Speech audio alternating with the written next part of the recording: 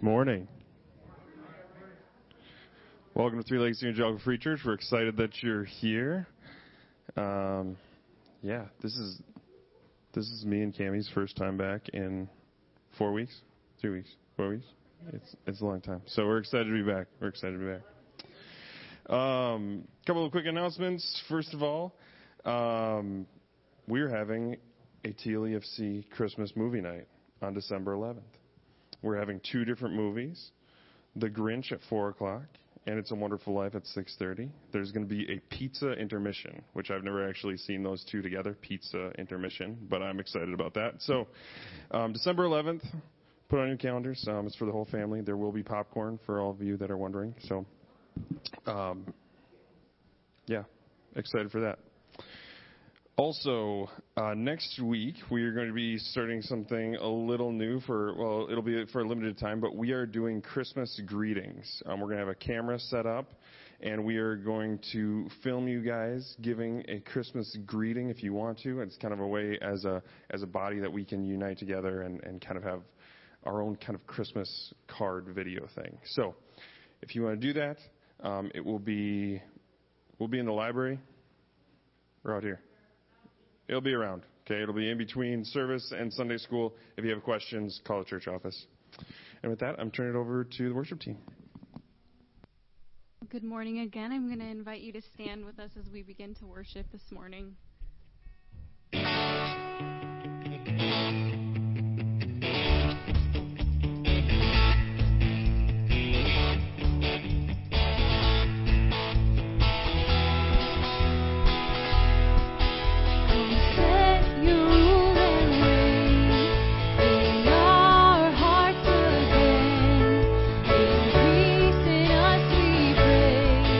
Unveil why we're made.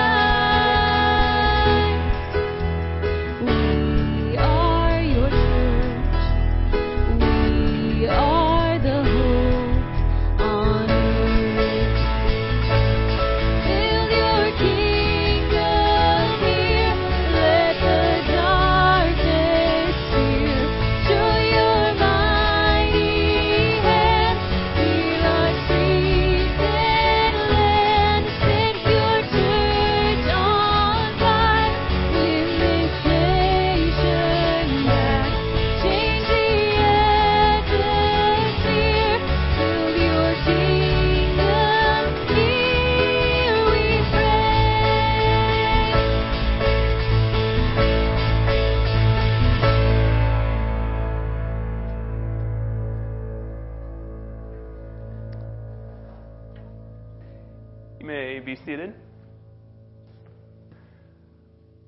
It's good to be with you this morning, whether you're here in person or whether you're joining us online. We're glad you're here, especially this Sunday as we enter into what we call the Advent season, right? This season where we kind of do two things, right? Remember the longing that the ancient Israelites felt that they waited for their Savior, and then we prepare our own hearts for the coming of Jesus. And so it's a special and unique season in the life of the church, and I'm excited to walk through this season with you. Let's pray together. Father, we do thank you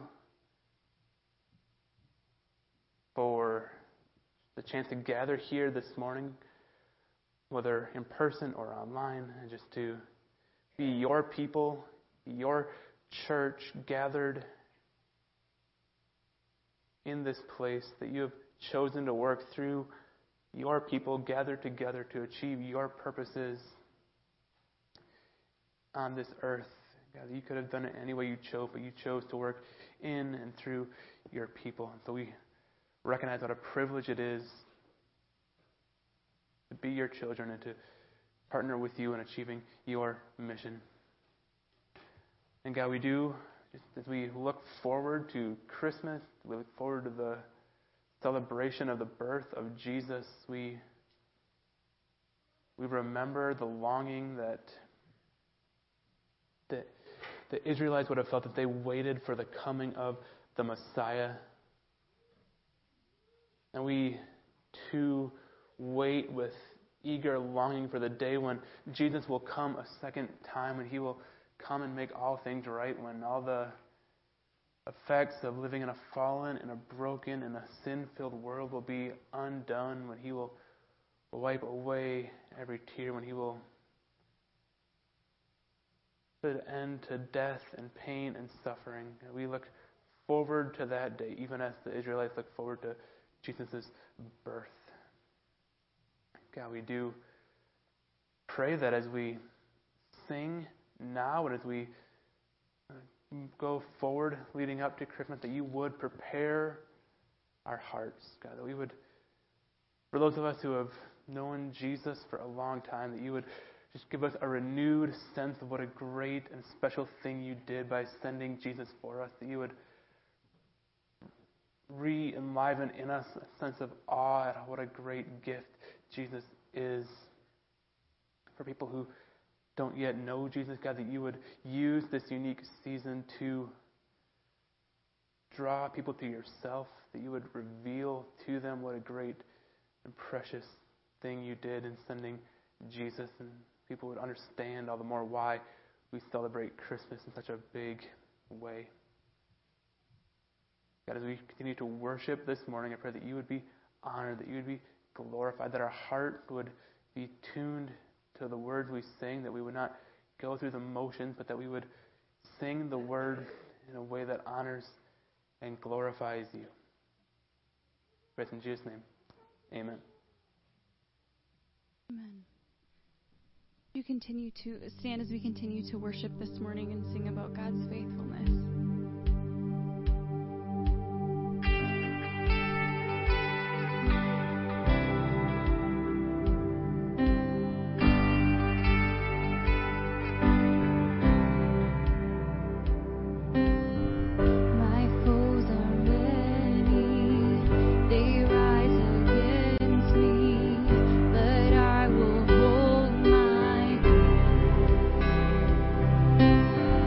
I will not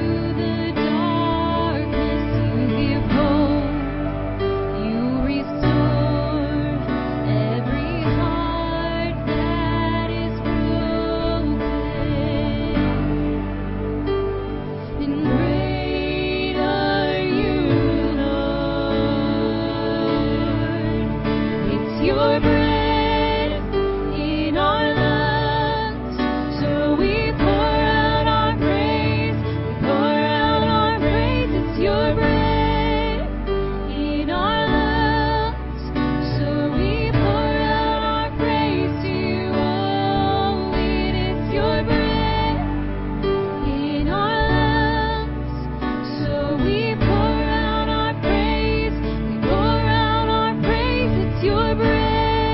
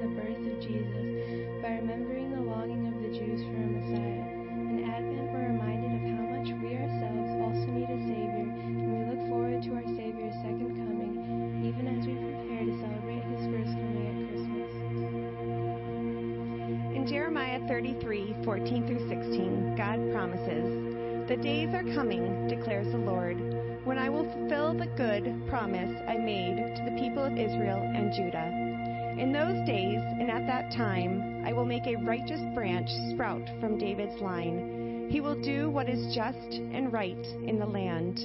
In those days, Judah will be saved, and Jerusalem will live in safety. This is the name by which it will be called, the Lord our righteous Savior." These verses look forward with hope to the day when God will send a Savior for His people. Today, as we enter the season of Advent and prepare our hearts for the coming of the righteous branch, we light the candle of hope. May it remind each of us of God's great promise to us. He is our hope, He is our Redeemer, and He is our Savior. Let's pray. Father, during this Advent season, may we be reminded of your promises to us and the hope we have in trusting them. Help us to prepare our hearts to celebrate the coming of your Son in a way that honors you. In the precious name of Jesus we pray. Amen.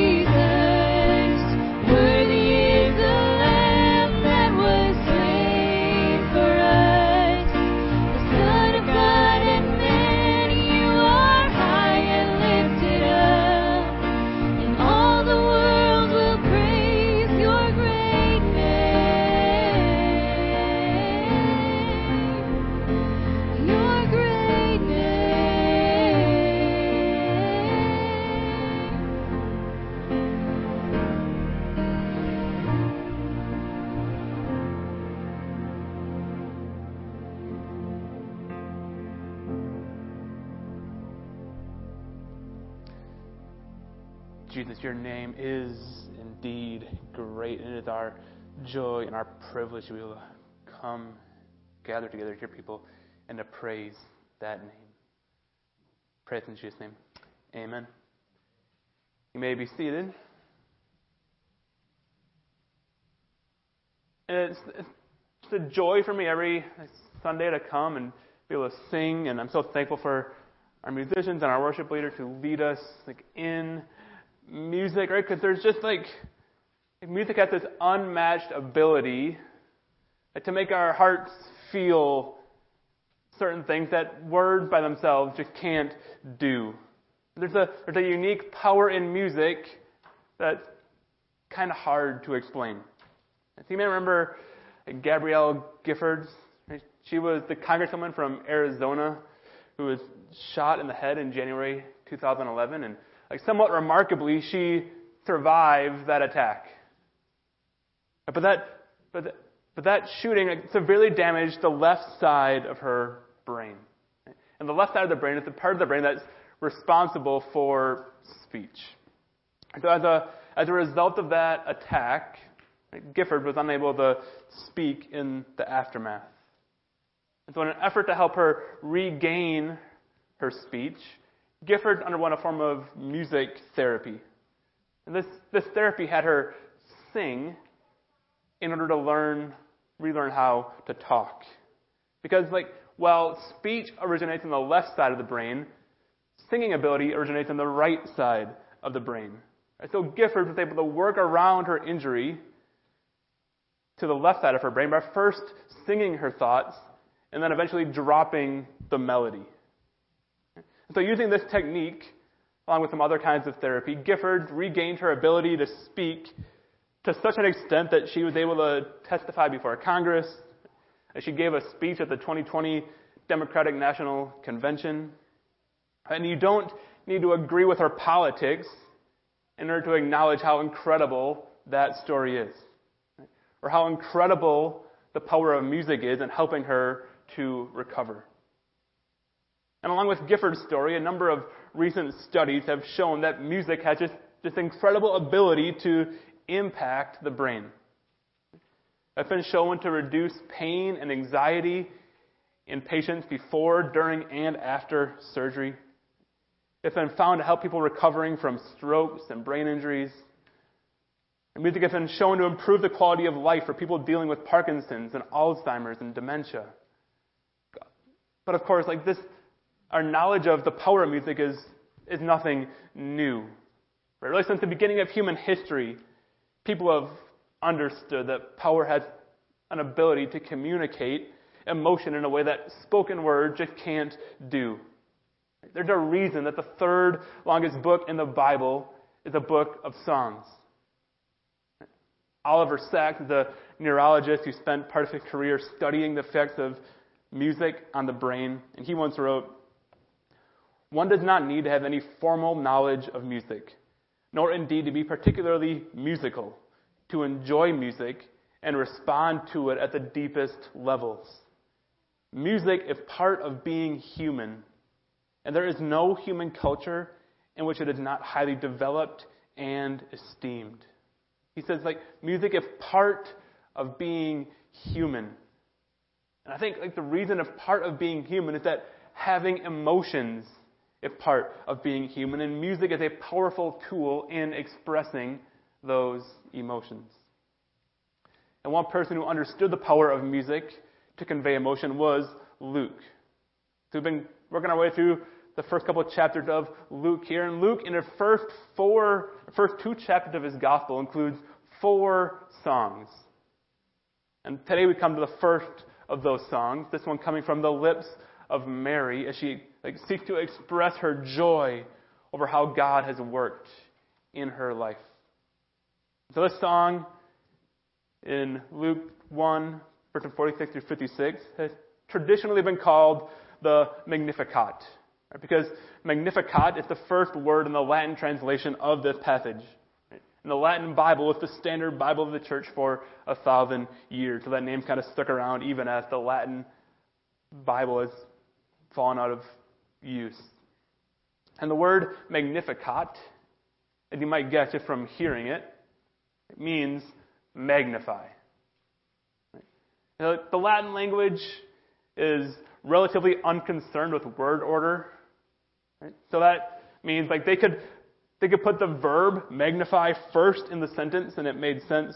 Whereas we English speakers, we have a pretty strict preference for word order. Like we prefer subject, verb, object. And so we translate the passage, my soul magnifies the Lord. Or the NIV translates, my soul glorifies the Lord.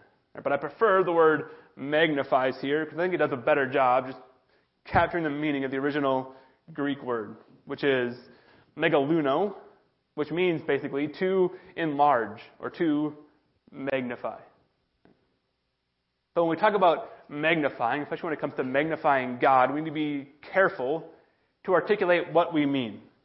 If you just think about some of the common ways that magnification is used in the day-to-day world, right, two things might come to mind, namely a microscope and a telescope.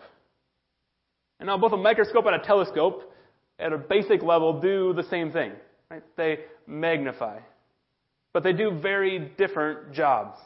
Right? A microscope's job is to take something small, like a cell, for example, and to make it look larger so we can examine it more closely. Whereas a telescope's job is to take something unfathomably large, like a star or a galaxy, and draw our perspective closer to it so we can more fully appreciate its grandeur and its awesomeness. And that's the kind of magnifying that Mary has in mind when she says, my soul magnifies the Lord. Her soul, in response to all that God has done for her, is drawing closer to God so that she can better appreciate the beauty and the majesty and the glory of who God is. And that statement, my soul magnifies the Lord, or my soul glorifies the Lord, really sums up what this passage is out to teach us, which is that the proper response to God's grace in our lives is to magnify and rejoice in the Lord for who He is and what He has done. The proper response to God's grace in our lives is to glorify God for who He is and what He has done. And so a couple of weeks ago, we looked at the passage where Gabriel comes to Mary and tells her that she's going to give birth to God's Son. And as part of that interaction, Gabriel tells Mary, do not be afraid, Mary, for you have found favor with God. And we talked in that sermon about how Mary didn't do anything to earn the right to be the mother of God's Son. But rather that word favor is the same word as grace. God chose Mary to be Jesus' mother, not because she had done anything to deserve it, but as a gift, as an act of His grace. And now, in this passage, Mary recognizes God's gracious hand in her life. And she responds in the only way that is appropriate. In the only way that can begin to express the emotions she's feeling. She responds in song. In singing this song, Mary's hope is to do two things, which she makes clear in verses 46 and 47. We already looked at verse 46 briefly, but let's look at 46 and 47 again briefly.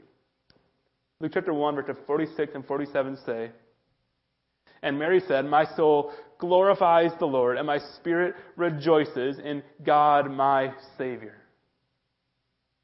For Mary, the best response to God's grace and blessing in her life is to sing a song in which she glorified God and rejoiced in Him. And the same thing ought to be true for us. If we've experienced the grace of God in our lives, if we've been blessed by God beyond anything we deserve, which we're all sinners, so every breath we breathe is more than we deserve, then our response should be to do one of two things. Magnify God or glorify God and rejoice in God. But the proper response to God's goodness to us is to do all that we can to magnify God, to draw closer to Him, to draw other people closer to Him, so that we and the people around us can see how beautiful and awesome and amazing and glorious our God is. Then as we do that, we can't help but to rejoice. Right? The more magnified God becomes, right? The more clearly we see His goodness towards us, the more clearly we see His love for us, the more clearly we see His beauty because He's magnified, then all we can help but do is to rejoice and celebrate that the good and loving and beautiful God is our God. And often, like, the best way to magnify God and rejoice in Him is in song. Right? Now, I'm not a good singer. I don't usually enjoy singing all that much. Like, I'm far more likely, if I'm driving in my car, to listen to an audiobook or a podcast than to be, like, singing along to some music in my car. Like, so usually I'm not much for singing.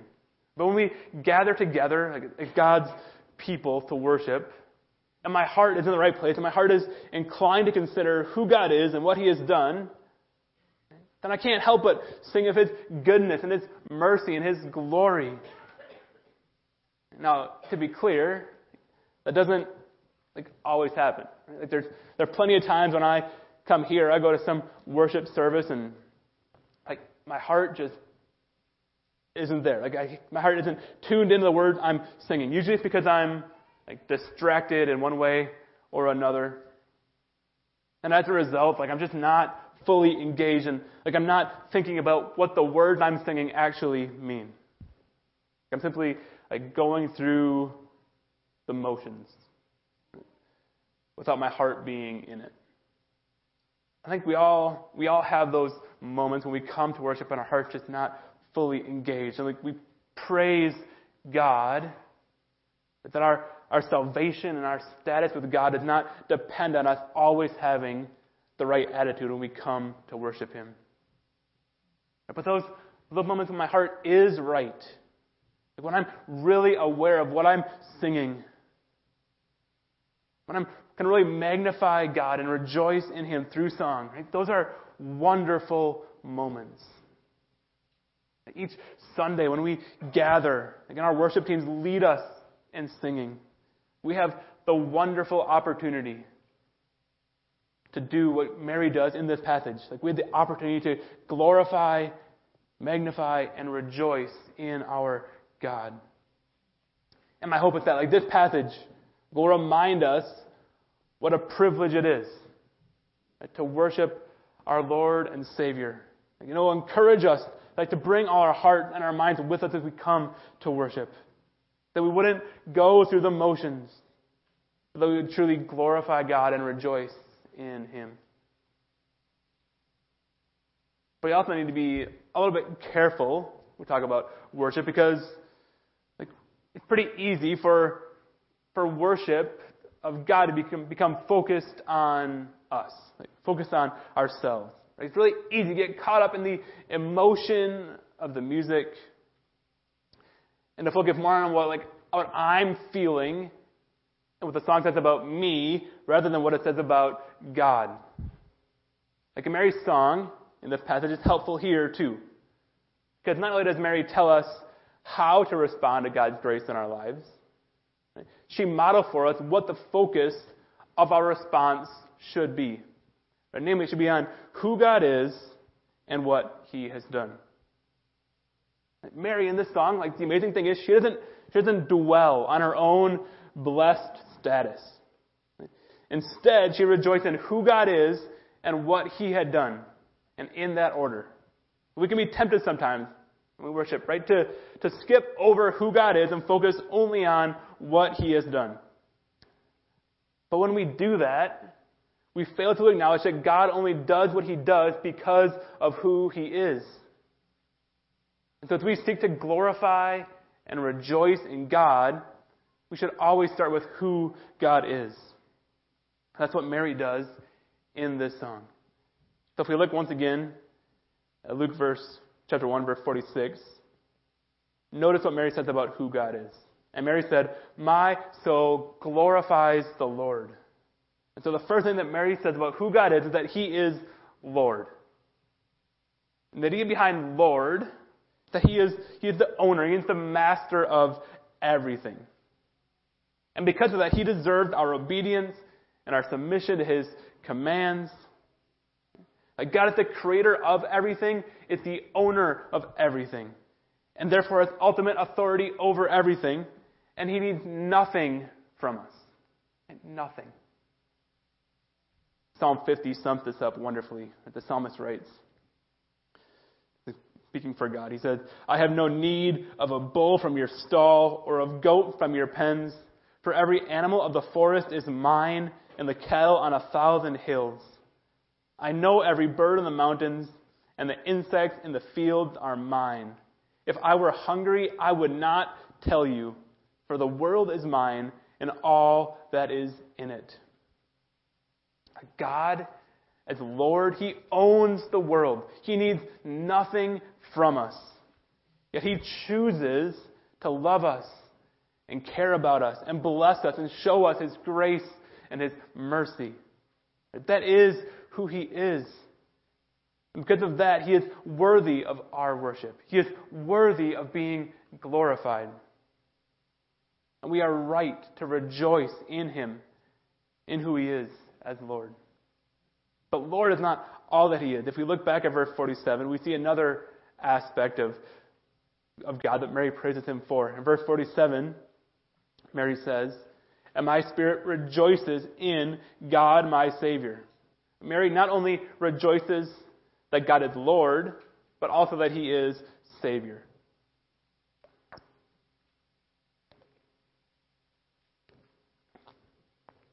I guess it's important to note here how Mary proclaims that God is her Savior.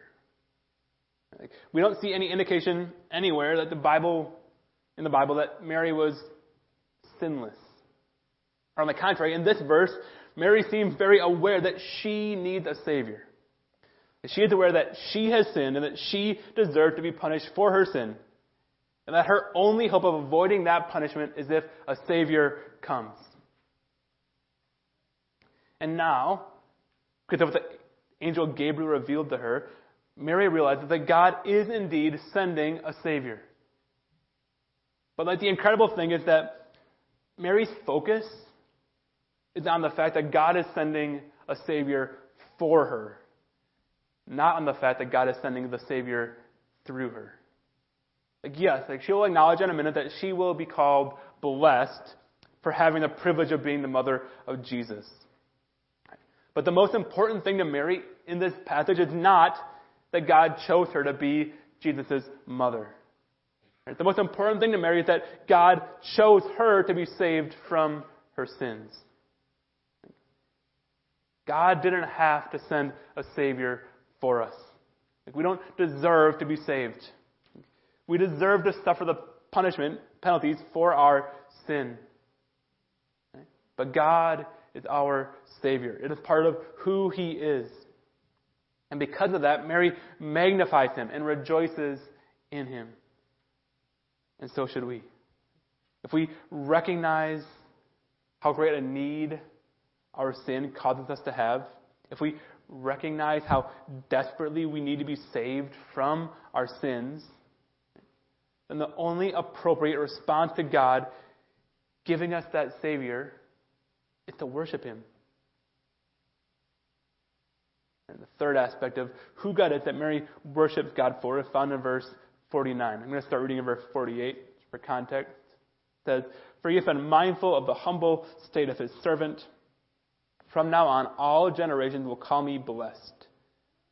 For the Mighty One has done great things for me.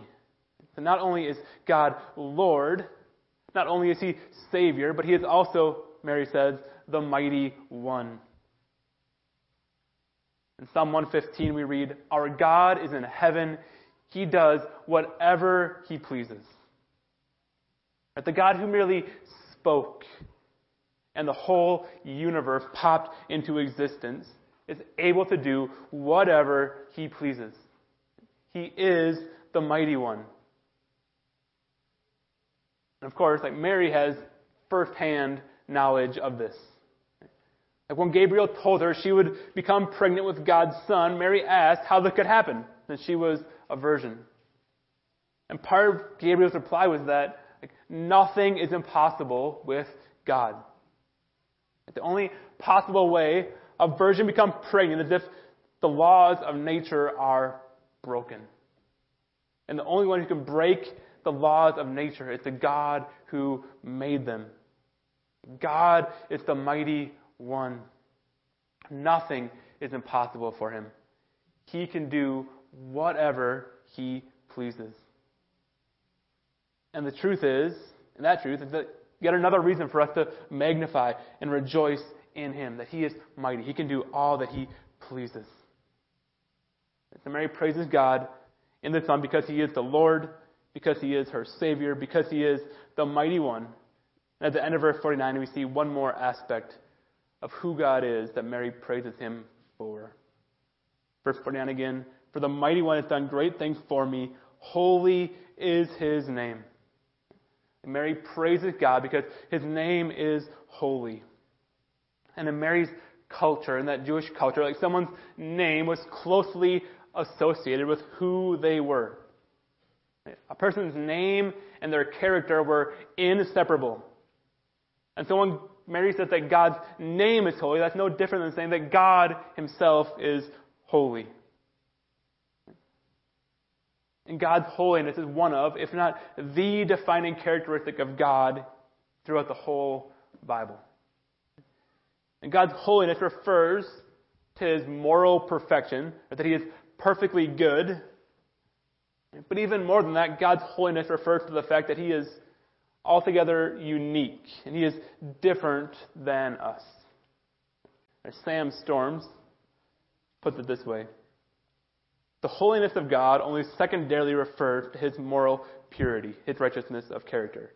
It primarily points to his infinite otherness. To say that God is holy is to say that he is transcendently separate. Holiness is not one attribute among many. It is not like grace or power or knowledge or wrath. Everything about God is holy. Each attribute partakes of divine holiness.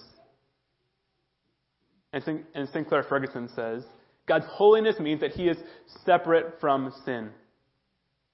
But holiness in God also means wholeness. God's holiness is his godness. It is his being God and all that it means for him to be God. To meet God in his holiness, therefore, is to be altogether overwhelmed by the discovery that he is God and not a man. He is God and not a man.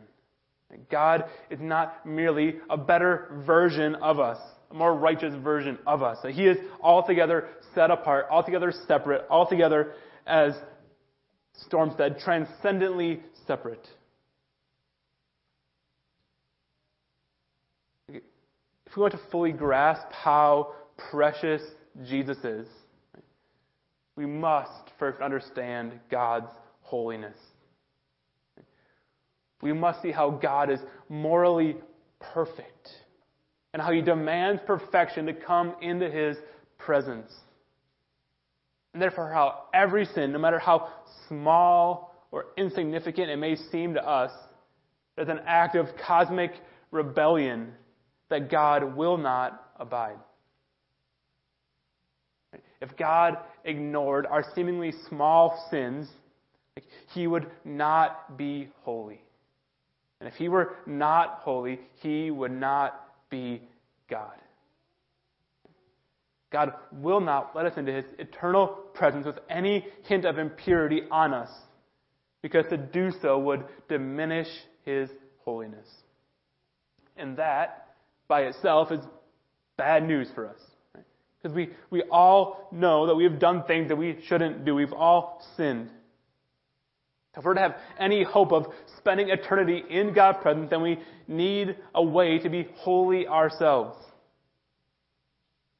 But that way of being made holy must come from outside of ourselves.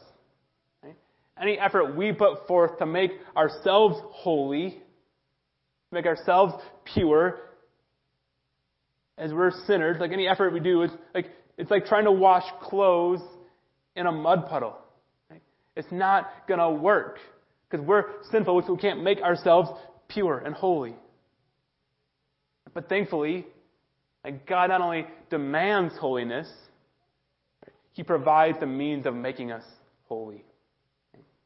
He sends Jesus through the Virgin Mary. And Jesus lives the holy, righteous, pure, sinless life that we could not live. But then He's treated as a sinner and killed on the cross. And on the cross, Jesus takes on Him the sins of everyone who believes in Him. And God pours out His judgment against sin on Jesus, so that when we believe in Jesus, God looks at us and sees the perfect, sinless, holy life that Jesus lived. Martin Luther called this the Great Exchange. And it's summed up beautifully in 2 Corinthians 5, where Paul writes, God made Him who had no sin, that's Jesus, to be sin for us, so that in Him, in Jesus, we might become the righteousness of God. Likewise, 1 Peter 3:18 says, for Christ also suffered once for sins, the righteous for the unrighteous, to bring you to God. He was put to death in the body, but made alive in the Spirit. By believing in Jesus, God treats us as if we live the holy life Jesus lived. And that ultimately is what Mary has in mind when she says in verse 49, He has done great things for me. In addition to worshiping God for who He is, Mary also worships God for what He has done. And she starts out by worshiping God for what He has done for her personally. And the same thing ought to be true for us. Right? That if we truly grasp who God is, if we truly grasp that He is holy, and if we really grasp that we are sinners who consistently rebel against God, if we really realize how hopeless our situation is apart from God sending a Savior, then how can we do anything other than magnify God for sending Jesus and rejoice in the fact that God has sent His Son in order that we might become the righteousness of God. We should glorify God and rejoice in Him for what He has done for us personally, for us individually. He has saved us from our sins. But we must not stop there. Because it's easy to be amazed by what God has done for me and then to only dwell on that fact. But God does not save us as individuals in a vacuum. He saves us to a people. The rest of Mary's song makes that clear. Starting in verse 50, Mary says, His mercy extends to those who fear Him from generation to generation. He has performed mighty deeds with His arm. He has scattered those who are proud in their inmost thoughts. He hath brought down rulers from their thrones, but hath lifted up the humble. He hath filled the hungry with good things, but sent the rich away empty. He has helped His servant Israel, remembering to be merciful to Abraham and his descendants forever, just as He promised our ancestors. Mary not only rejoices in what God has done for her personally, but for what God has done for His people collectively. Again, verses 54 and 55 say, He has helped His servant Israel, remembering to be merciful to Abraham and his descendants forever. Right? Remembering to be merciful to Abraham, but not just to Abraham and his descendants forever. And in Galatians, Paul writes, if you belong to Christ, then you are Abraham's offspring and heirs according to the promise. When we trust in Jesus, we become part of a people of God that God has been calling to Himself for thousands and thousands and thousands of years. When God calls us to Himself, He calls us not just to have our sins forgiven, but to join the family of God. That's why it's so important what we do here on Sundays, whether you join us online or you're here in person. We hear, like, that's 3 Lakes Evangelical Free Church. Like, we're a small family unit in the much larger family of God. And by gathering together, we're reminded that when God saves us, He saves us to something far bigger than ourselves. In 1 Corinthians, Paul tells us that we are the body of Christ. Right? Just as our bodies need arms and ears and toes, and so the body of Christ needs all of us contributing in order to properly function. Just as a finger, apart from the rest of the body, is useless, right? So too is a Christian, apart from the rest of God's family. Which is why, right, we ought to praise and rejoice in what God has done for us individually, but also for His people collectively. We have to praise God for this church. Right? We have to praise God for the way God is working right now in the lives of people here in this church. And we got to praise God for what He is doing throughout the world and bringing people to Himself. God is doing amazing things right now in places like China and India and Iran to bring people to faith in Christ. And our heart should be moved to praise and rejoice in Him for that. Like, our God is Lord. He is mighty. He is holy. He is our Savior. And because of who He is, He has freely chosen to save a people for Himself. And if you believe in Jesus, like, you are part of that people. And so my hope for us as we go out from here, that we would go with such a sense of awe over who God is and what He has done. That our heart to be inclined, our heart to be moved to magnify Him and rejoice in Him as we go throughout our week. Let's pray.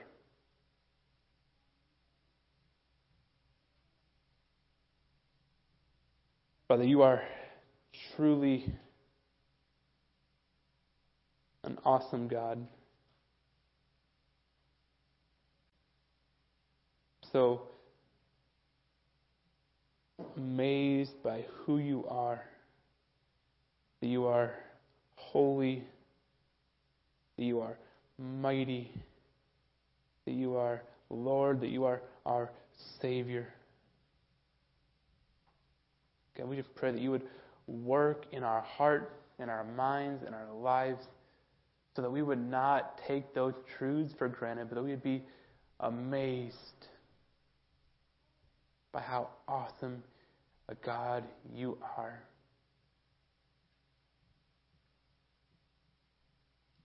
God, it's so easy to go through the motions, to think we know everything, to think we know all that we need to know about You, and to lose our sense of wonder.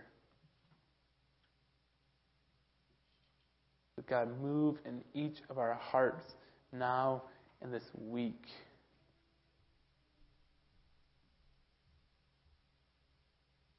Help us, God, to be amazed anew at Your glory, at Your majesty, at Your beauty, at Your grace to us.